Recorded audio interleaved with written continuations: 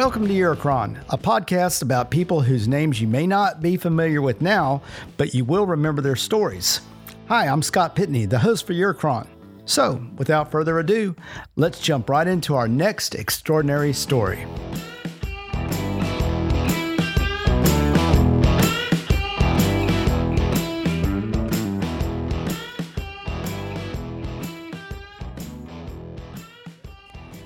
My next guest on Eurocron is the owner and operator of the very popular pub for craft beer, as well as being a foodery called The Branch, which is near downtown Houston and in the heart of Spring Branch.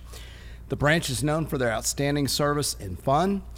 I've personally never been to The Branch when Kyle wasn't there to help explain some of his latest unique food creations or tell one of his many stories about growing up and living in Spring Branch. Kyle Pearson, welcome to Eurocron. Hey, nice to be here.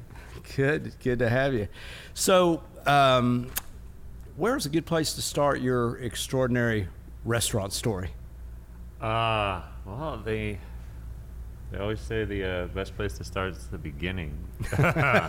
Yes. I mean, I've worked in restaurants my whole life. If I hadn't opened one, I'm literally not qualified to do anything else. I've never had an office job. I don't know. I don't know how to do Microsoft Word, or I'm not good with Excel or PowerPoint. I don't know corporate speak. So I was kind of stuck doing this. I started off as a dishwasher when I was like 15, and then I, became a busboy, then became a food runner, then became an expediter, then I worked as a cook, and then I was a waiter and a bartender and bar manager and general manager, and then finally 3 years ago we opened up The Branch, and I finally got my own spot, which is really awesome. Dream come true. So you started at age 15. Was that your intention to get in the restaurant business, or were you just trying to get a job at the time and discovered the restaurant business? Or no, I mean, you're 15. You don't, you want to, be an astronaut, or I don't remember what the hell I wanted to do, but I don't think I know for a fact it never dawned on me. Like, yeah, I want to be a restaurant guy. It was 15 because there was only a handful of places back then where you could work before you were 16. And so I started, before I was a dishwasher, I actually started off there was a snow cone hut in the parking lot in front of the Safeway over at Gessner and Hammerly. And actually, it might have been an apple tree then. But there was a snow cone hut. So I started off making snow cones. I guess that was my first food industry job, was making snow cones in a trailer. And then it just became a thing. It was like, oh, you could work here. And the money for back then wasn't bad. Especially when you're 15, 16, any money's good. So you take any job you can get, and the funny thing was, it's like I got to be 30, and that's when you really start. I think when you're 30, you start to really assess your life. You're like, all right, I'm a real adult now. I need to have a game plan. What am I doing with my life? And I was like, man, what do I want to do with my life? And that's kind of the first time it dawned on me. I was like, well, you've always worked in the restaurant business, and you really like it. Why don't you make that? Why doesn't that become your goal now? Why doesn't that become? And there's no real 401ks or retirement plans in this industry. So, once you get, I was the general manager of this restaurant in New York, and that's kind of the peak. And there's nowhere to go beyond that unless you move into ownership. And so at that point, I was like, okay, I'm gonna figure out how to open my own place, and that's around that time. Well, years later, actually, you get married, you start to have kids, you decide to move back to Texas to raise them here. And so we actually looked at maybe opening a place in Austin, and we had surprise twins that we weren't expecting. And so we're like, oh, no, we got to go back to Houston because we need Grandma and Grandpa's help.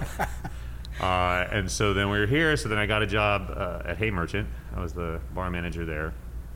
And I used that to make connections and meet people, but it's terrifying opening your own place. There's a lot of risk, and everything. It's all on you, and it's absolutely horrifying. And so you want to play it safe as much as possible. So I was actually looking at doing something on the east side or in the Heights or in Montreal, like where the safe places were to open a bar. Now, why are those considered safe places? Well, because there's plenty of examples of places that have already done well first. You know, the places that are already there. Those are where the foodie people, they're already known for that. And since I wanted to do kind of elevated bar pub food and craft beer, was like, okay, well, there's a roadmap to success in those areas. But it was actually because we lived in Spring Branch. We moved back and in the same neighborhood I grew up in, and there was nothing like the Branch when we moved back here. And I was commuting, I was working in Montrose, and I was looking at doing something in the Heights or East Side, and actually my wife was the one who was like, oh, well, why don't you do it in Spring Branch? You're always complaining that there's nothing like this over here. And she's like, you're qualified to do this, why don't you do it? And I was like, hey, that's not a bad idea. And I only have like a 7-minute commute. And but then it becomes scary because you're breaking new ground. And so then there is no roadmap to success. I'm the one making the roadmap to success in this neighborhood. And you're worried, am I too soon? Because the neighborhood is gentrifying, but I was like, was I too soon? Now there's a whole bunch of other places that are opening up now here on Long Point, and so that's a little, I guess, vindicating. But first, and also then we opened it was like 8 weeks before Harvey. Oh wow! which is just like the worst luck. And we almost didn't make it. But you always have to. I've learned, don't curse the darkness. Because I have said so many times in the last 5 weeks, thank God for Harvey. We got such a crash course, trial by fire in learning how to deal with a business that just tanked. The customers just disappeared and dried up, and we had no base. We hadn't been open long enough to even really get our name out. But we, had to work with a skeleton crew with minimal sales, and we managed to stay open through all that. So we got a year and a half of practice dealing with it. So when, the lockdown started, I was already loaded for bear. I was like, the very next day, I was like, cut the crew, cut the hours. I learned my lessons the first time. I waited too long to make the cut. So this time we did it right out of the gate, and we got practice doing we made like 3,000 sandwiches in like the first couple of days to give to the first responders after Harvey. So we had already had the model to immediately start having people do sponsorships to make meals for the hospitals. Was something we did. We were doing that within a day or two, and that's actually been a big part of why we're still open. We've done almost 1,000 meals for the frontline workers in the last the last forever weeks, however many weeks this has been going on. We've done almost 1,000 meals. Too many. Oh goodness, man! I just remember. We were when this the first back in February. A lot of my friends that had restaurants in Chinatown were contacting me and saying like, "Hey, man, the businesses are dying out here. The restaurants are dying. People started this rumor that the Chinese had the virus and no one's going to the restaurants and no one's showing support." So, I shut down my restaurant to take my customers and my staff to go have dinner to show some support and solidarity in Chinatown. And by the next week, it was already a bad idea to organize a big group of strangers to go out. And then by the week after that, I was like, okay, we're going to keep it local and just go out here in Spring Branch, and it's just going to be me. And that seems like a million years ago. Yeah. So what Kyle is referring to, we're recording this podcast in the midst of COVID-19. Another major challenge you're faced with, you mentioned Harvey. I want to get back to those two things in a minute because there's so much to talk about on that subject of just surviving in these unprecedented times, especially in the restaurant business. But I want to go back to New York. So you grew up in Spring Branch, and then you moved to New York. Why did you move to New York? A girl. It's always a girl. I wish there was a more involved story. I was 21. I had just dropped out of University of Houston. I was more or less crashing on friends' couches, and I was at Slick Willie's pool hall. Actually, no, I was at Charlie's, was this 24-hour Greek diner, which is where Georgia James and Haymerchant, which I ended up working back there one day. So I was at this 24-hour Greek diner in Montrose, and these two girls are talking at a table next to me, and I strike up a conversation with them, and they're both home on Christmas break from Columbia University. And so we end up, just talking, and that was cool. The next night, I am at a Slick Willie's in a totally different part of town, and I bump into the same girls. And you know how Houston is. I mean, we're miles and miles apart, and I bump into the same two random people. And so we end up hanging out again, and then we ended up, making plans to hang out. So we hung out for about a week, and then one of them was like, "Hey, we got to go back to New York. You want to come with us? You can stay in our dorm." So I was like, "Cool, I got a place to stay in New York. I've never been to New York. I just want to get out of Houston. If they would have been from, Boise, Idaho, I'd have this great Idaho story now, Yeah. But I was like, cool, go to New York. So I sold my piece of crap truck, and there was a one-way ticket for $121. And I had a grand total of like $126. So I bought the one-way ticket, and I bought the express, because the regular bus ride was 49 hours. The express was 41 hours. But it only lists, it goes like New Orleans, Jacksonville, Mobile, Atlanta. So I was like, okay, we'll hit the major cities.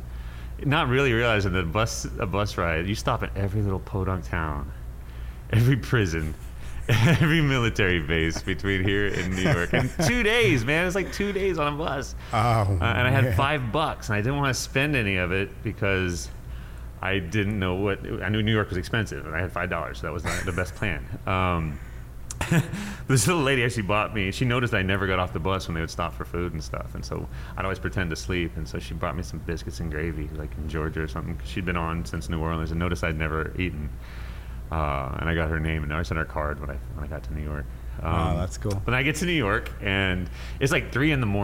in Port Authority, and I thought it would kind of be like an airport, but it's not. It's just a big empty place where the buses come in. There's no signs that tell you. There's no anything like that. So I call the girl, and I get her answering machine, and I'm like, I'm here. And did she know you were coming, Kyle? She knew I was. Well, yeah, she knew I was coming. Yeah, but we didn't know what time I was arriving or anything like that. Well, yeah. Sorry, I should have. Did she know what time you were coming? No, because you had your start time, but buses, like I said, it's not like they're not airplanes, and right. So they don't give you like an arrival time. At least they didn't then. They might now. We're talking about Manhattan. Correct? Yeah, we're Port Authority in Manhattan. Yeah. And so I just leave her a message, and I just kind of vaguely describe where I'm at, and there's a Hudson News over here, and there's a Sbarro pizza, and then I went and I sat on my duffel bag. And I was like, crap, I don't have $5. I can't. Actually, I didn't have $5, but I had to get change so I could make that phone call on the payphone. Yeah, how hungry, thirsty, and tired are you at this point? I'm starving, but I was excited. And you're 21, man. You have that 21-year-old energy. Like, you don't give a shit. And I'm in New York City. Dang it. I'm like, woohoo, look at me, king of the world. Was that your first time out of Texas? No, I mean, yeah.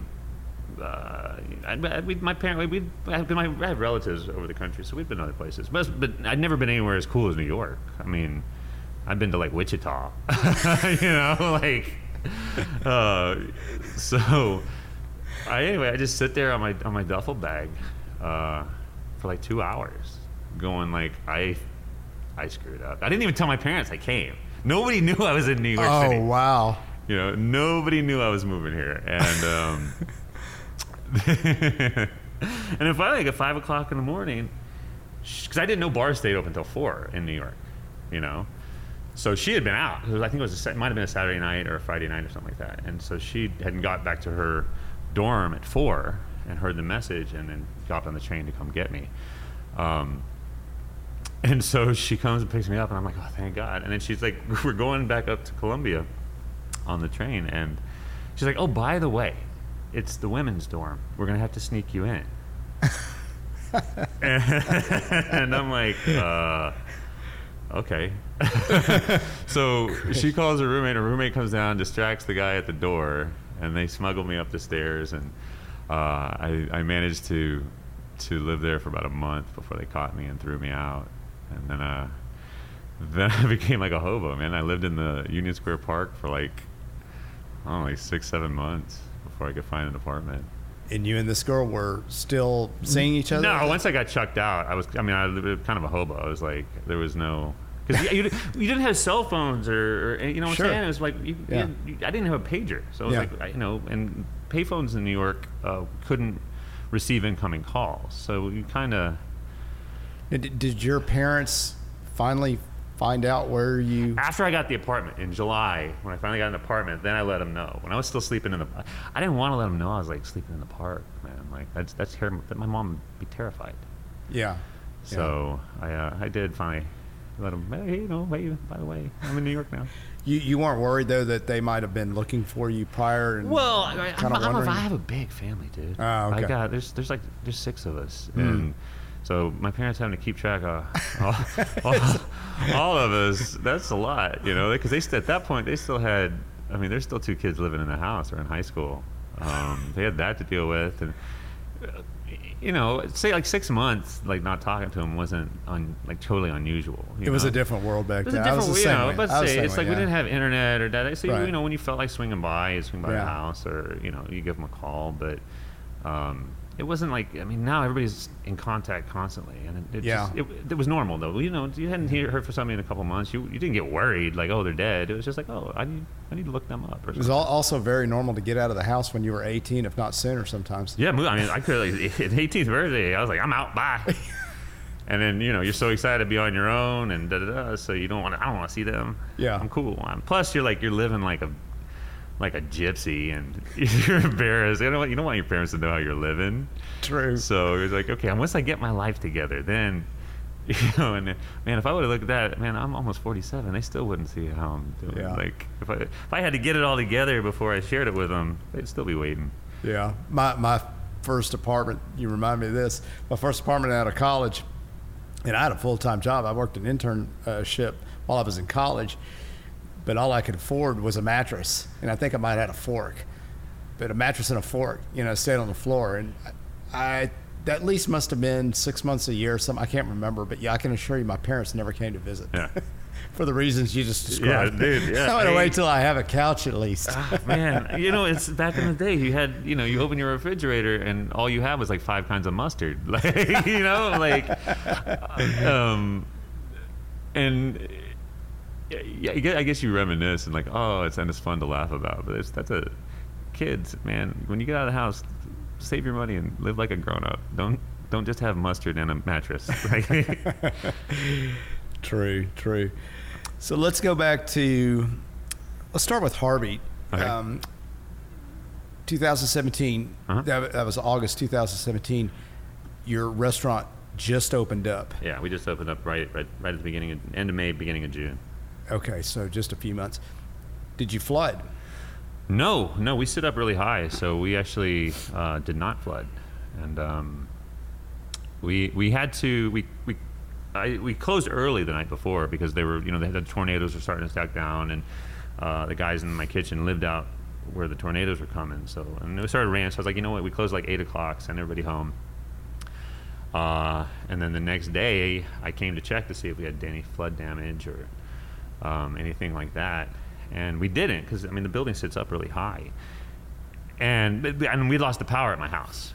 So once I got here, I was like, well, dude, I got cable TV, I got air conditioning, I got cold beer.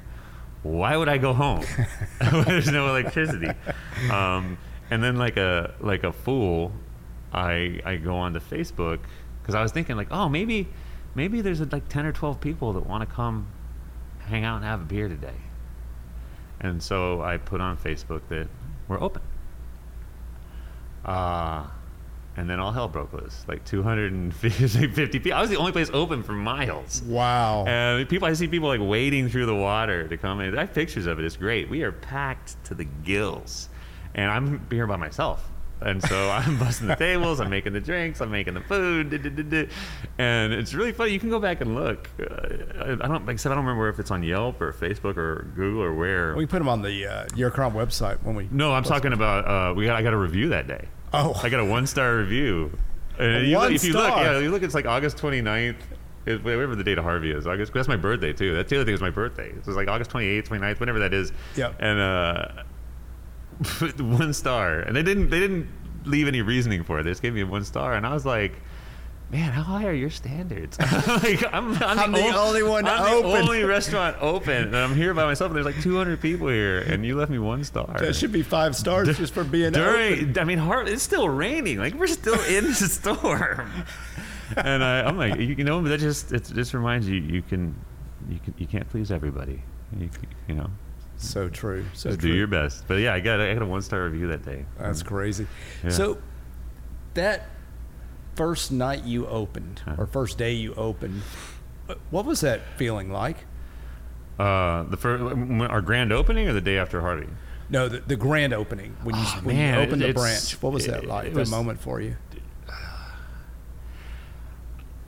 You know what? I want to say like, oh, it was like a dream come true and exciting and because that's how you want it to be.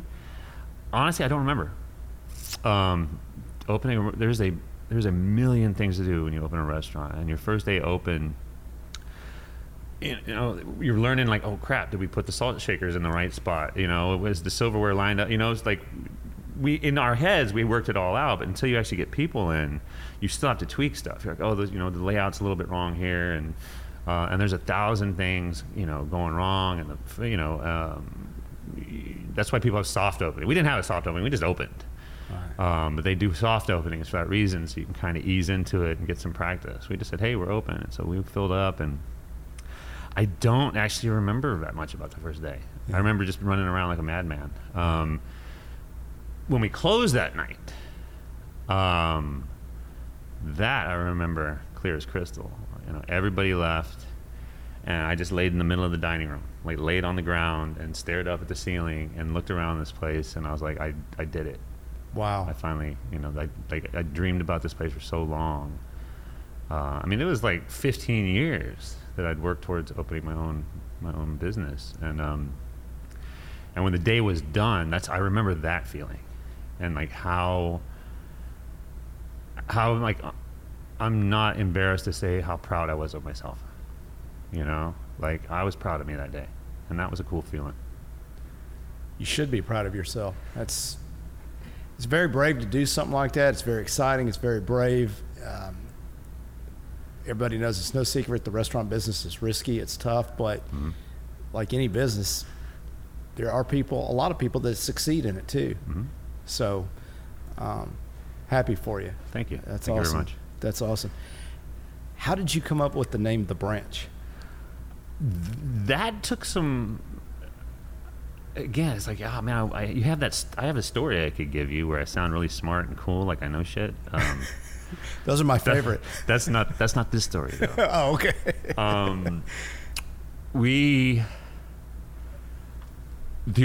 My original plan, what I really wanted to call this place, I wanted to call it Inside the Loop. Because I wanted to confront the fact that I was opening a place like, if you come here, this place is ostensibly a lot like the places in the Heights and in Montrose in the East Side. There was nothing really like this at the time outside 610. Yeah, the 610 Loop, and so I was like, well, I'm gonna counteract that, and I'm gonna call the bar Inside the Loop. Because that way, any visitors that come to Houston, if they ask people like, where are the cool bars? Well, people like, all the cool bars are inside the Loop. And so if they Googled me, then I would be the first thing that came up. Bars inside the Loop. So I'd be like, yeah, go Inside the Loop. And so then, yes, the name of my company is actually ITL Spring Branch, because Inside the Loop.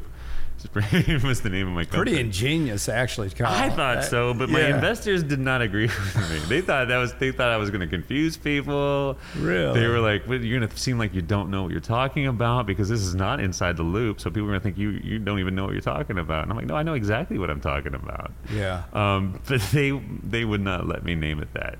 Ultimately, they shot it down, and so then I wanted to call it the Dirty Branch.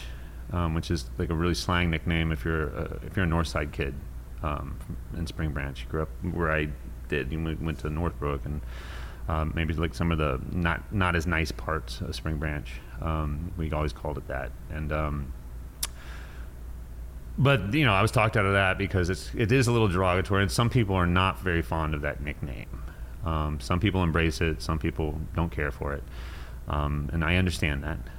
So then I was like, let's call it the Branch. I was like, I'm open it in my neighborhood for my neighborhood. It's always been my intention that this is a local place for the locals to hang out there, where you don't. Well, the biggest reason I opened it is like I got tired of if I wanted to go and just get some good food and a good beer, I had to get in my car, get on the freeway, drive like half an hour to somebody else's neighborhood for something as simple as this. All we have over here was dive bars, and I love them, but I just wanted something a little bit better, and so that's why I opened it, and so that's became the Branch. And I'm really glad. I mean, that's why I said I wish I knew that at the head of time. I was like so smart. I'll call it the Branch, and since everybody calls the neighborhood that, I'm like, I'm gonna get every time I get tagged all the time on Instagram because people are trying to tag the neighborhood, but they tag my restaurant. Yeah. Which I'm like, bam! I wish I would have thought of that too. But that's worked out well. But it was not my intention. But yeah, I mean, there was a process to the name. Yeah. I still would like to open up a place outside the loop called Inside the Loop. but I'm a dumbass. It's funny you mentioned that. Levon and I were driving around a couple days ago. We were going down Brittmore, and I saw a sign stuck in front of a place that said Inner Loop Realty. And I said, I wonder if they realize that they're not only not inside the loop, they're outside of both loops, the Beltway and well, maybe they're talking about the Grand Park Expressway. Yeah, we actually have. That's right. We have 3 loops now. I don't know if the third one's complete yet. But I think they just completed it. Oh, did they? I think so. Yeah. Either way, maybe that's the loop they're talking about. Possibly. It's a stretch though. So the Branch is located on Long Point, which is considered to be the backbone of Spring Branch. Yeah, it's kind of Main Street. By Manny, yeah, which is going under a lot of development right now that we've seen. What can patrons expect when they come to the Branch? What's the experience like? How would you describe the experience coming here as a customer? In the before times or now? Now it's like we can talk about both. Actually, that's a good way to do it. A lot of How was masks it back and then, sanitizer. Back to now? Yeah. Before and ultimately soon again. It's comfortable. There's no pretension. You can just hang out, spend some time with your friends. It's not a place to be seen or see people, or it's not like a pickup joint or a place to go get wrecked. It's a place where you can get some good food and have a nice time and have some great music and know everybody. It's very much. It's really cool when I see people making connections, like become regulars, but like they're from this part of Spring Branch, they're from this part of Spring Branch, and they get to know each other, and then they invite each other over their tables, or even like neighbors will be like, oh, they're having dinner, and then just surprisingly, their next door neighbor comes in, and they walk in, so the table becomes a 2-top, goes into a 4-top, goes into an 8-top to a 12-top, and it ends up being like almost like a neighborhood watch meeting or something, and that's what I really I wanted this place to be a public house in the very traditional original sense of the word, where the community kind of gathers and catches up on what's going on in their neighborhood. I'm not out to try and win any awards or accolades or be that place that everybody's a must-go-to place. So everybody from the Heights or Montos or River Oaks, like, oh, we got to go to the Branch. It's never been my intention to be that place. I mean, if y'all want to come here, come here. We're badass, and I want your money. But, let's be straight. Yeah, that's what I'll take all your money. But the goal is always just to be this, like, a place where Spring Branch can be like, oh, no, this is ours. This is our place. Yeah. And it became that. It through after Harvey and the struggles, and then it's that place. And then this all happened, and so now it's a place where you can get sanitized and see a really handsome bartender wearing a mask covering up his beautiful face. Such a waste. But I kind of look like a superhero. Yeah. I like it. Maybe I might keep this going. It looks great on you. I finally got one that I actually bought instead of using a do-rag is what I was using before, and yeah, it's all right. It's actually say I'm kind of getting used to it in some ways. I'm not. They're terrible, and every hour or so I have to go out back and like take it off so I can breathe. Well, you have it on a lot much longer. I'm just wearing it to go into stores and things like that. So wearing it a long time. No, I would not be down with that at all. Yeah, this is like I have so much sympathy for the frontline healthcare workers, because these little cloth masks are nothing. Like the ones that they're actually wearing, I mean, they cause bruising, and they only get to take them off like 30 minutes in like a 12 or 14 hour day. I mean, it's just punishing. And it's so, everything that's going on right now is just so contrary to human nature, And then, and look at, we're talking about a pub. A place whose entire business model is the exact opposite of social distancing. The base model is social undistancing, right? And yet here we are. But what's cool? I just saw they released the numbers since Texas has begun reopening, and we did not see a huge spike. And that's great. That means it's working. It doesn't mean go nuts and it's not time for like Jello fights and all that kind of nonsense. But it's working, and we can start to ease into phase 2, which I guess starts next week. I thought he was supposed to say something on Friday, but I think he's waiting till Monday to actually announce what the new guidelines are, and so we'll figure out how we can expand our seating. And we'll be right back.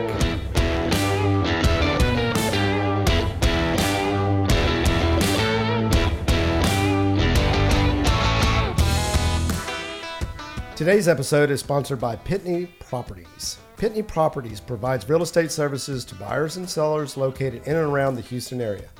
Having been raised in Texas, LaVon Pitney is incredibly well-versed in the area's housing market and always manages to find her clients those hidden gems that other agents tend to overlook.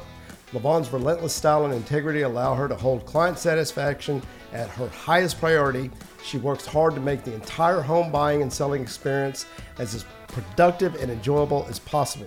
Whether her clients are first-time buyers or seasoned investors, LaVon works tirelessly to accommodate their needs and exceed their expectations. To learn more about LaVon's real estate services, please don't hesitate to call her today at 713-805-8871. That's 713-805-8871, or contact LaVon at sold@pitneyproperties.com.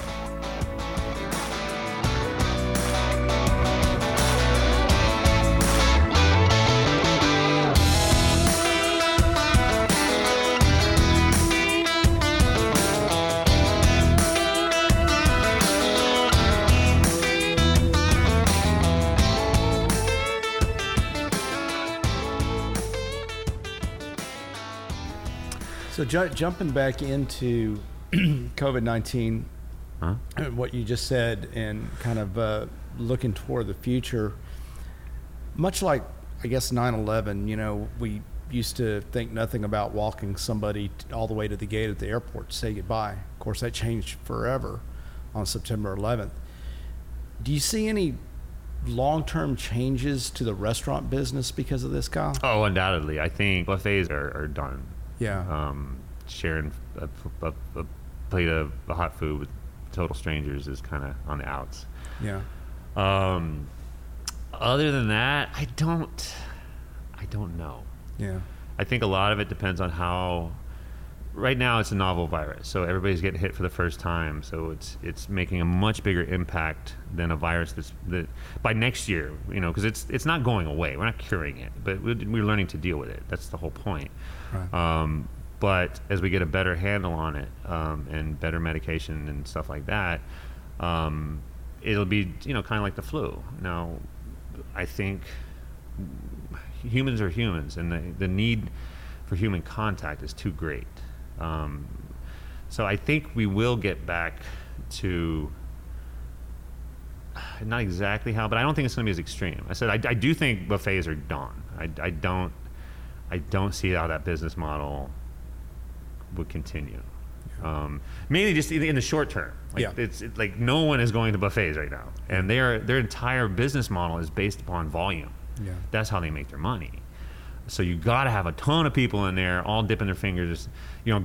Golden Corral, man, how are they open anyway, man? Like, but at the same time, man. So I saw something posted. It's like this. I'm pretty sure it's a made-up letter from like the CEO of the company saying like, during this time, we just want to thank all of y'all for coming, but. We know if you actually gave a shit about your health, you wouldn't be eating at Golden Corral. I mean, hell, have you seen our chocolate fountain? Little kids dump their dirty hands in that shit since 1983, and we haven't cleaned it once. Oh If you valued your life, you wouldn't be a Golden Corral customer. So maybe they'll get through okay, just based on their base. Their clientele never gave a shit about their health anyway.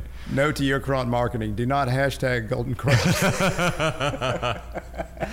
Oh, come on, man! I think chocolate fountains. Those are gross. Those are gross before a pandemic. So I can't see this doing them any favors. For sure. But at the same time, I'll miss making fun of the chocolate. My kids are never gonna know. When they're adults, I'm talking about the chocolate fountain. My kids don't. No, they're too young. So I was like, damn, my kids don't know about chocolate fountains. So you mentioned phase 2. We're in phase 1 right now. Yeah. So for Houston restaurants, that means that. Correct me if I'm wrong, Kyle, but that means you can be open, but you can only be at 25% capacity. And before we hit record on this podcast, you were talking about some of the challenges of opening at 25% capacity. And some of those challenges are not necessarily what's going on with your restaurant, but what's going on with the customers. Yeah. And how they can help you with this, being a good customer. Can you talk about some of that, son? Sure. I actually consulted. I'd said we've been doing meals for all the hospitals and stuff this whole time, and so I've been in direct contact with a lot of medical professionals over the last few weeks, and so I went to them for advice on what our policy should be regarding sanitation. And just keeping everybody as healthy as we can while moving into phase one of reopening. And so I took my advice from them rather than anything I saw on the television, and they advised me, they're like, masks for the staff is important. Optics number one, but also you don't want to spread anything. But the customers are like, the places requiring, I'm like, if they're wearing their mask when they walk in the door, but then they take it off after they, move 12 feet to the side and sit down. I was like, does that do anything? And he's like, not really. I mean, if the whole point of wearing the mask is you keep your limit, He's like, so once they take it off, it's off. So requiring it in the first place, he's like, it doesn't really matter one way or the other. The most important thing is to limit the things that the customers can come into contact with. So we really encourage people to come in and sit down at a table, and we'll take it from there. Don't come to the bar and rub your hands up and down the bar while you're trying to figure out what you want to drink, because I have to go in and sanitize that entire bar now. Don't get up and help yourself to some silverware and condiments and napkins, because now I have to throw all that stuff away and rewash all the silverware. And it's, people they haven't been out in 5 weeks. They don't really remember. The first night we were open, I brought out all the food And then I sat there and stared at the table, and they stared back at me. And I couldn't figure out why they weren't eating. And then they were like, can we have some silverware? And I was like, oh man, I'm so out of practice. I forgot about the silverware part. And the whole time I couldn't figure out, why aren't they eating? I brought them the food. It's like, it's weird.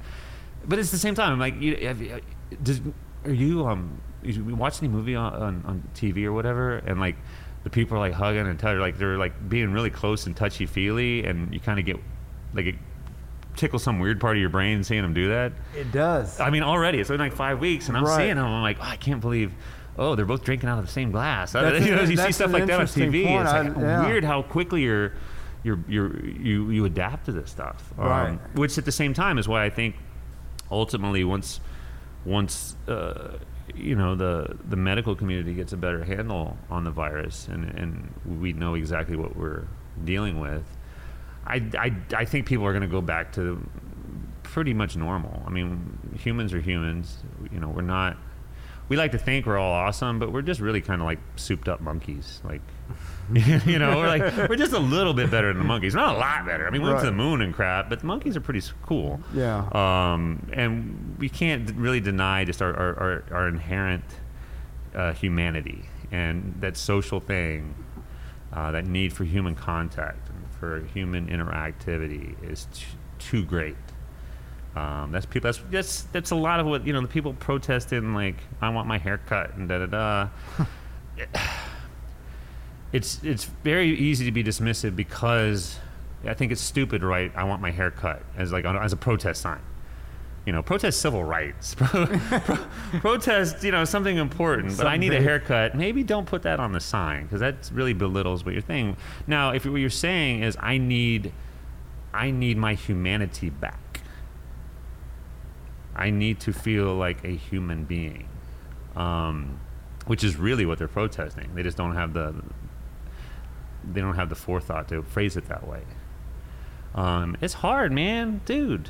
I'm trying to do everything I can. I'm terrified of going home, especially because I'm going to the hospitals where the virus is. I'm talking to people that are actually, one guy is sequencing the genome of the virus. So he's working with the virus, and I'm coming into contact with that. And the idea that I might go home and take it to my children or my parents scares the hell out of me. Yeah. And I'm doing everything I can, but I know that's not good enough, because it only takes that one little thing. But at the same time, I miss giving people high fives, dude. Yeah. Just that simple that would mean so much to me. Yeah. Like a total stranger, hey buddy, good to see you, high five, I cannot wait for that to be okay. Yeah. And hugs. It's really the simplest stuff. It's like, I want hugs. That would actually be a better protest sign than I need a haircut. I need to hug somebody. Yeah. I don't care what side of the aisle you're on. Like, who's gonna be like, I need a hug. Yeah. And that's really what that whole, they're not doing a very good job of verbalizing it, but we all want to get back to normal. Yeah. And it's not even just the new normal. We want the old normal back. Yeah, that's missed. Yeah? Dude, even like now, like Cheers. Yeah. Oh, and that's what I'm saying, man. My entire life has been spent inside of like bars and restaurants. Yeah. Places where people go to be social around strangers. Yeah. Everything about what I do is the absolute opposite of what we're supposed to be doing right now, which is why I also think it's hilarious that I'm essential. Like, all the people that are bitching about laying on the couch and I'm like, I watched everything on Netflix. And I'm like, man, I've worked my ass off 7 days a week since this thing started. And I could use it. I'd like being non-essential for a day. Yeah.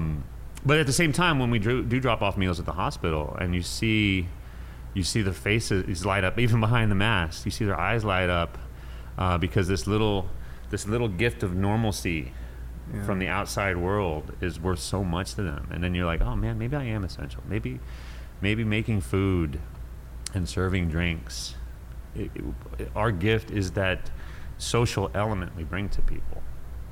And it's never been made more clear to me than what's going on now, where it's like everything about my business, flies in the face of what we're supposed to be doing right now, social distancing. But at the same time, it proves how valuable this industry is, and how, you know, hopefully everybody goes out and supports your favorite places.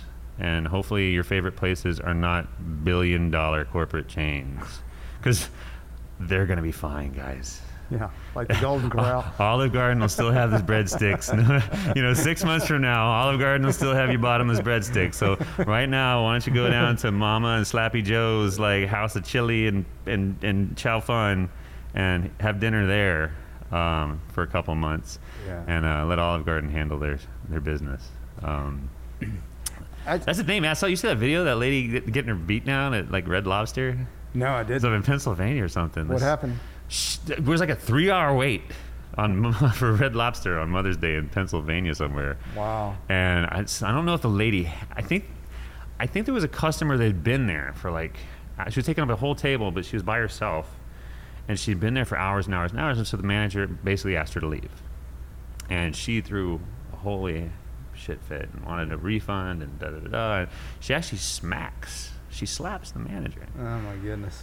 And then the manager just snatches her by the hair, and there's a whole melee, and all I can think is like, why is there a 3-hour wait at Red Lobster? I'm like, maybe it's literally the only restaurant in York, Pennsylvania.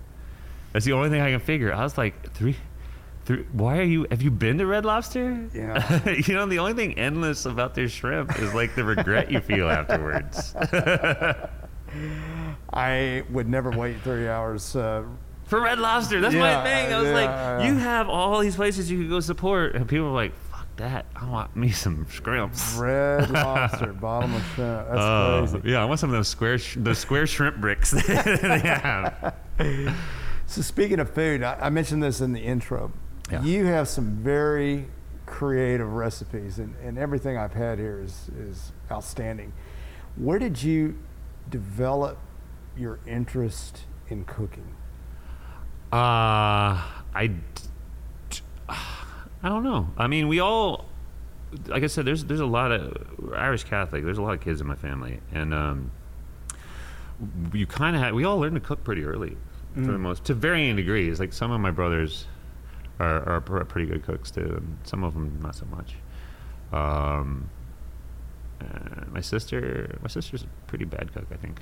I can't remember. It's been a long time since she made me food. I don't know. She made me some spaghetti one time. It was terrible. But I love you, Robin. Just being honest. Yeah. So I always did some. You had to. If you wanted to eat, you had to learn how to cook in the family. And then working in restaurants, you just kind of, at one point, like in New York, the first gig I had, the first restaurant job I had, was I had to take as a cook. I couldn't find no. In New York, it's always like, if you don't have New York experience bartending or waiting, don't even bother applying. It's so hard to get your foot in the door as a waiter or bartender in New York without New York experience. And so I found a job. I got a job cooking at an Indian restaurant, and I was like the only white dude. And none of the guys in the kitchen really spoke English, and I certainly didn't speak or do. And so they basically communicated through beatings and burnings. Oh, God. Yeah, I catch a spatula to the back of the head, or if I'm doing the tandoor and the naan fell off the side, they made me go in and get it, so I'd burn my entire arm up to the shoulder. Man. So even then, like, it's been like 30 years, I can still rock a tandoor like nobody's business, man. that bread's gonna stick and be brown and delicious, and it ain't falling off.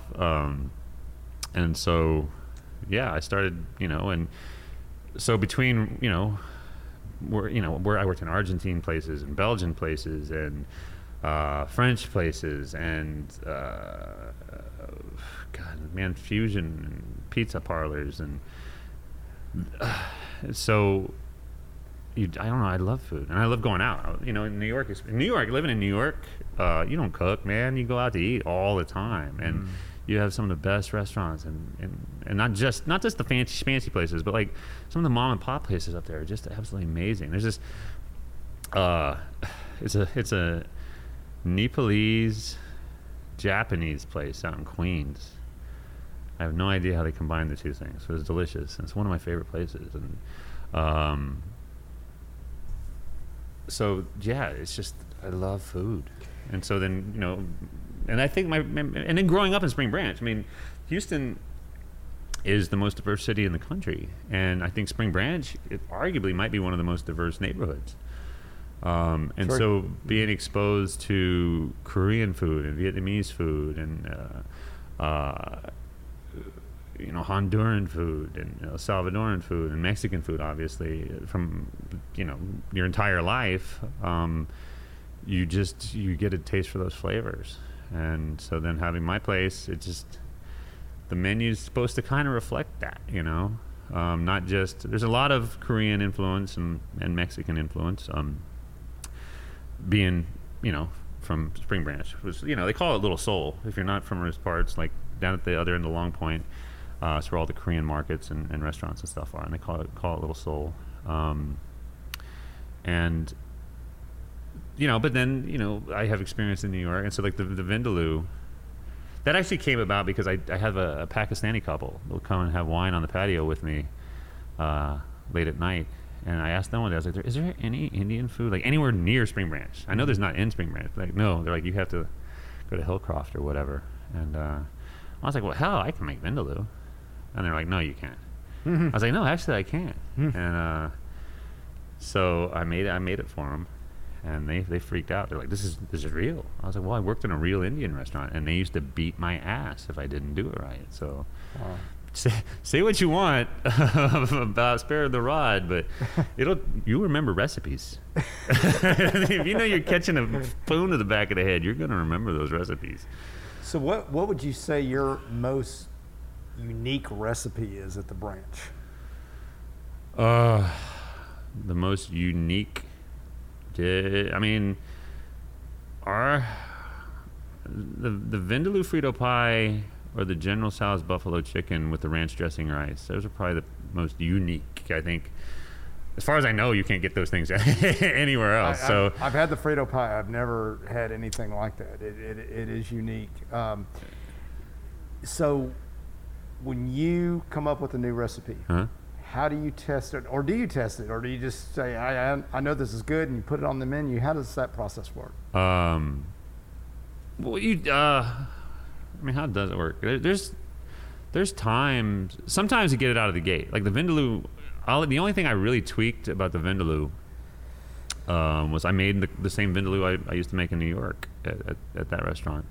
Except I used ground lamb instead of, chunk, cube lamb or whatever. And I reduced the salt because I was gonna put it over Fritos. So I reduced the salt on it because the chips are gonna more than make up for that. So if you actually eat my Vindaloo on its own, it's still tasty, but you might be like, I could use a little salt. Well, there's a reason for that, because it's supposed to go on top of salty chips. So that one, there was no real playing around with. I just basically went in there and made it and then started selling it. Some of the dishes, like when we the keto stuff, man, like that,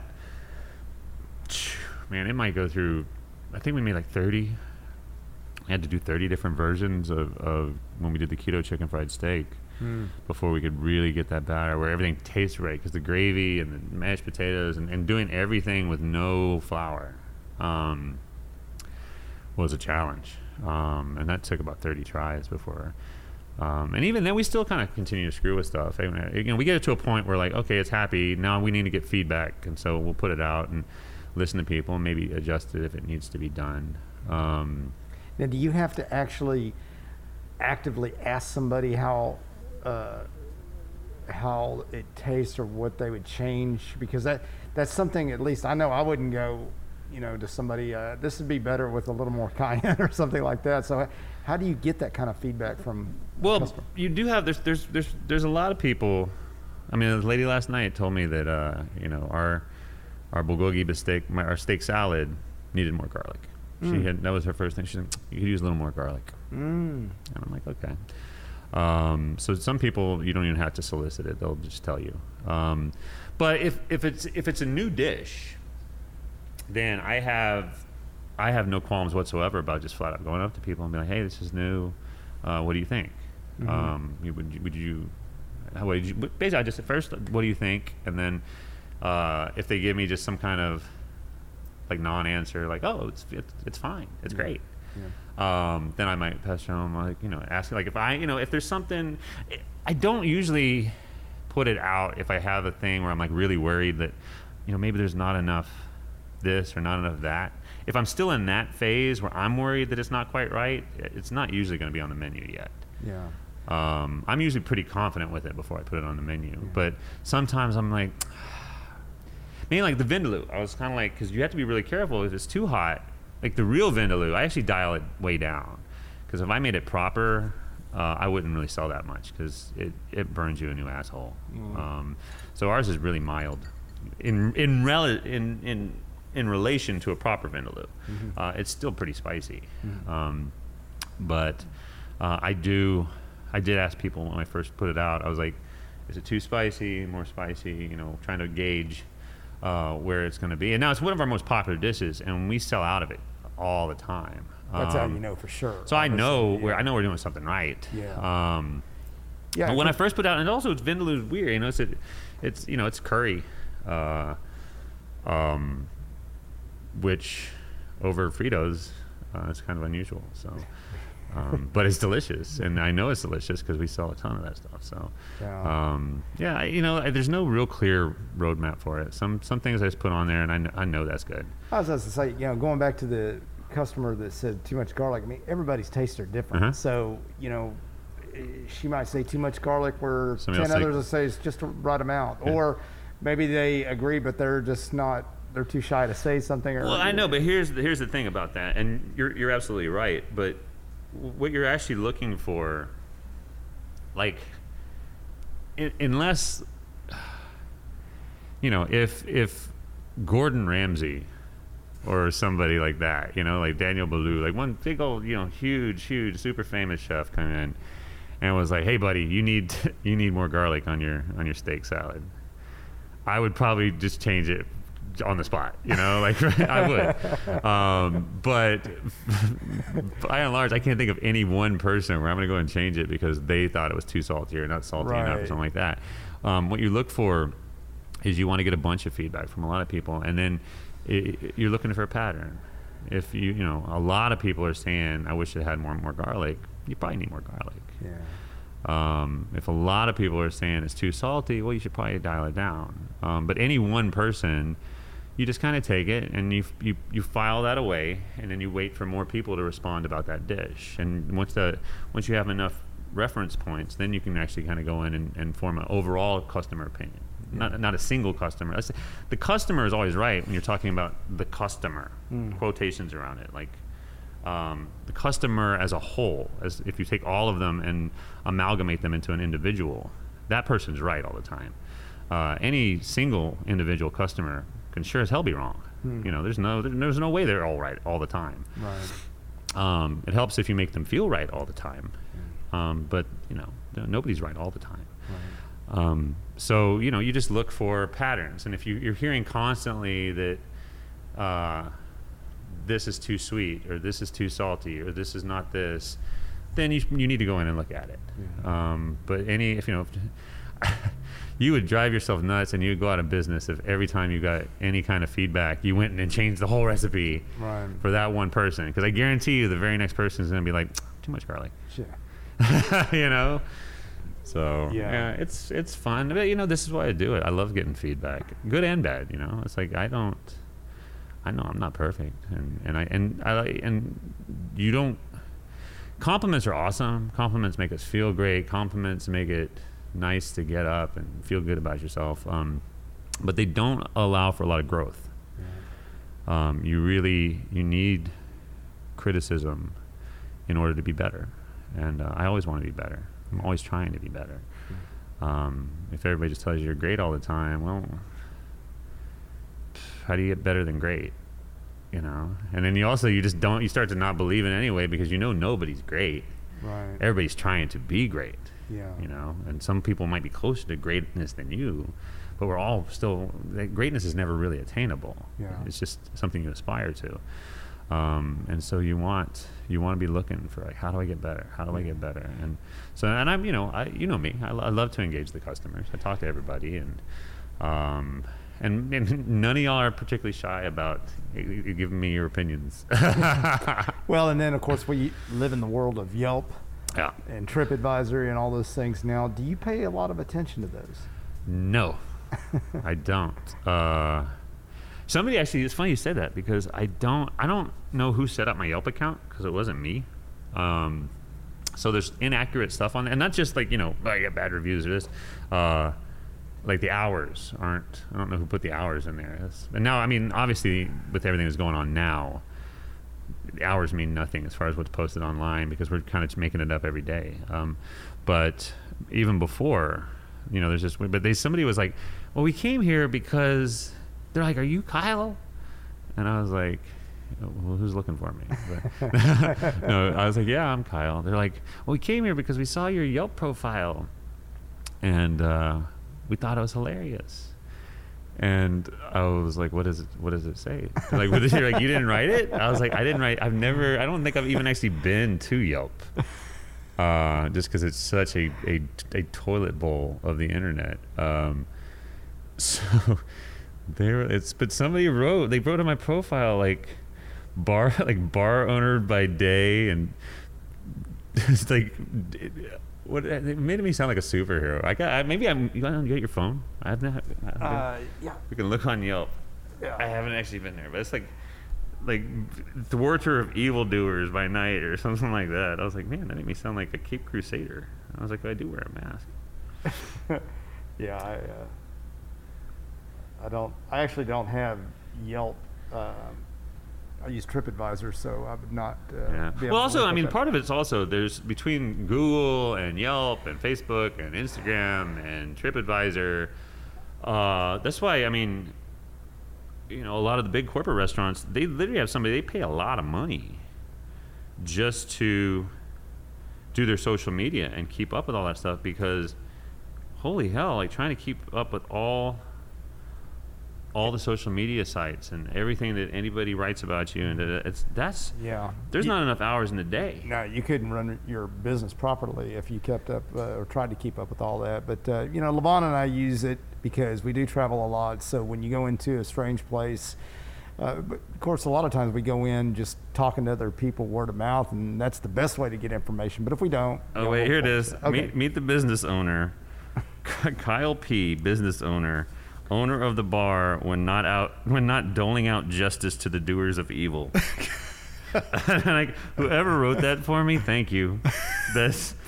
You actually got me to go to Yelp forever. I'm like, that's hilarious. We got that but I one- don't know who wrote that. Well, they got that one customer to come in, so thank you for that. I know. You actually generated me business, so thank you for that. That's cool. And then I just come like, dang, I wish I would have wrote that. That's funny.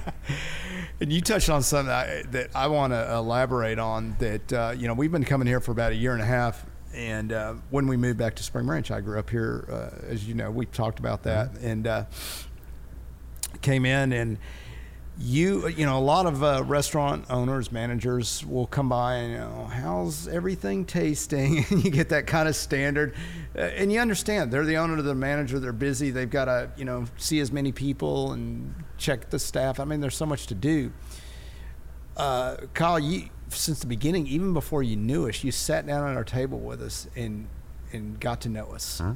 And I see you do that with a lot of people, and that's amazing. That meant a lot to us. I don't know if you know that or not, but that meant a lot to us. I'm glad, man. That's cool. No, it is cool. Well, I mean, the thing is, I've been blessed in that I've never actually worked for a corporate restaurant.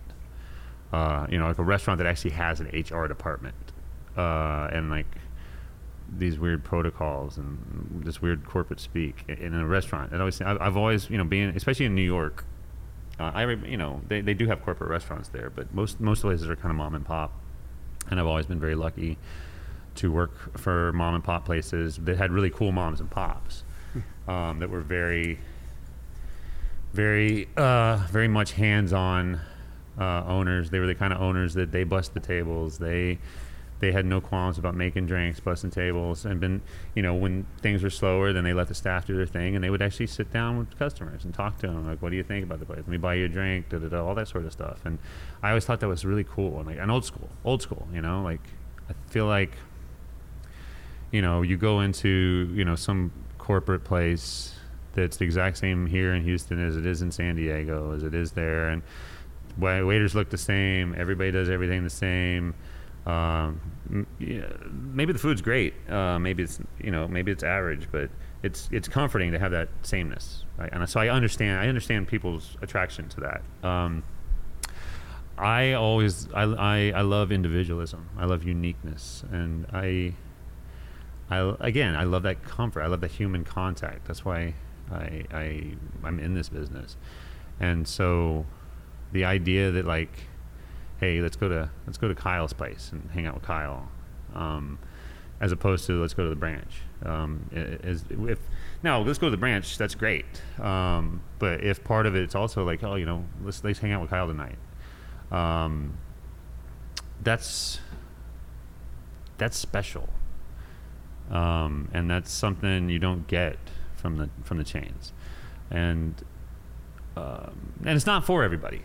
I also get that. Some people are like, oh, he's overly friendly, or he should just be standing there and doing, getting me drinks and shutting his mouth. I understand that too. It's not for everybody, and I don't encourage you to come here if you're very much the help should be seen by friendliness, seen and not heard. I respect that, but you're going to see me and hear me if you come to the branch. It's so funny you say that, because we did call it the branch at first because that was the name, and now we literally say, let's go see Kyle. That's cool, man. I want that. At the same time, exactly what we say, let's go see Kyle. At the same time, I understand that, like, long term, there needs to be, people need to think of the branches. Ultimately, I want them to think of, like, the branch as like your place. Let's go to our place. Right. That's really what it is, because if I'm hoping to open another place, or even like one day retire or even like take a day off, I don't want me to be the reason people come here. I want this place to be its own thing. I can be a bonus, I can be a little perk or something like that, but I want the place to be on its own merits. It's great that people are like, let's go see Kyle. That's cool. That makes me feel good. It makes me feel like I'm doing something good, something right. But ultimately, it's like, I really want people to feel like this is their place, because I think that's the difference between being open 5 years and being open 25 years. It's when the neighborhood feels like you're theirs. That's our spot. I think that's how you stay open for decades, and that's my goal. Longevity. Yeah. Well, you have some. Speaking of longevity, you have an anniversary coming up for the restaurant, and have some events coming up for that. You want to talk about those? Yes, our third anniversary. Who would have seen that coming? Is next Saturday, May 23rd, and especially with this lockdown, I feel that the neighborhood could use a circus, and so we're having a dinner party, a carnival circus themed dinner party, 4-course meal, all of it. We're gonna do kind of we're gonna do like kind of a high-end fancy take on carnival food for the dinner, with like I think the main course is gonna be like beef Wellington on a stick. That's great. Stuff like that. And then we've also partnered up with Cirque La Vie, who they are actually a circus that's based out of Spring Branch, and they performed at the halftime show at the Super Bowl when it was here.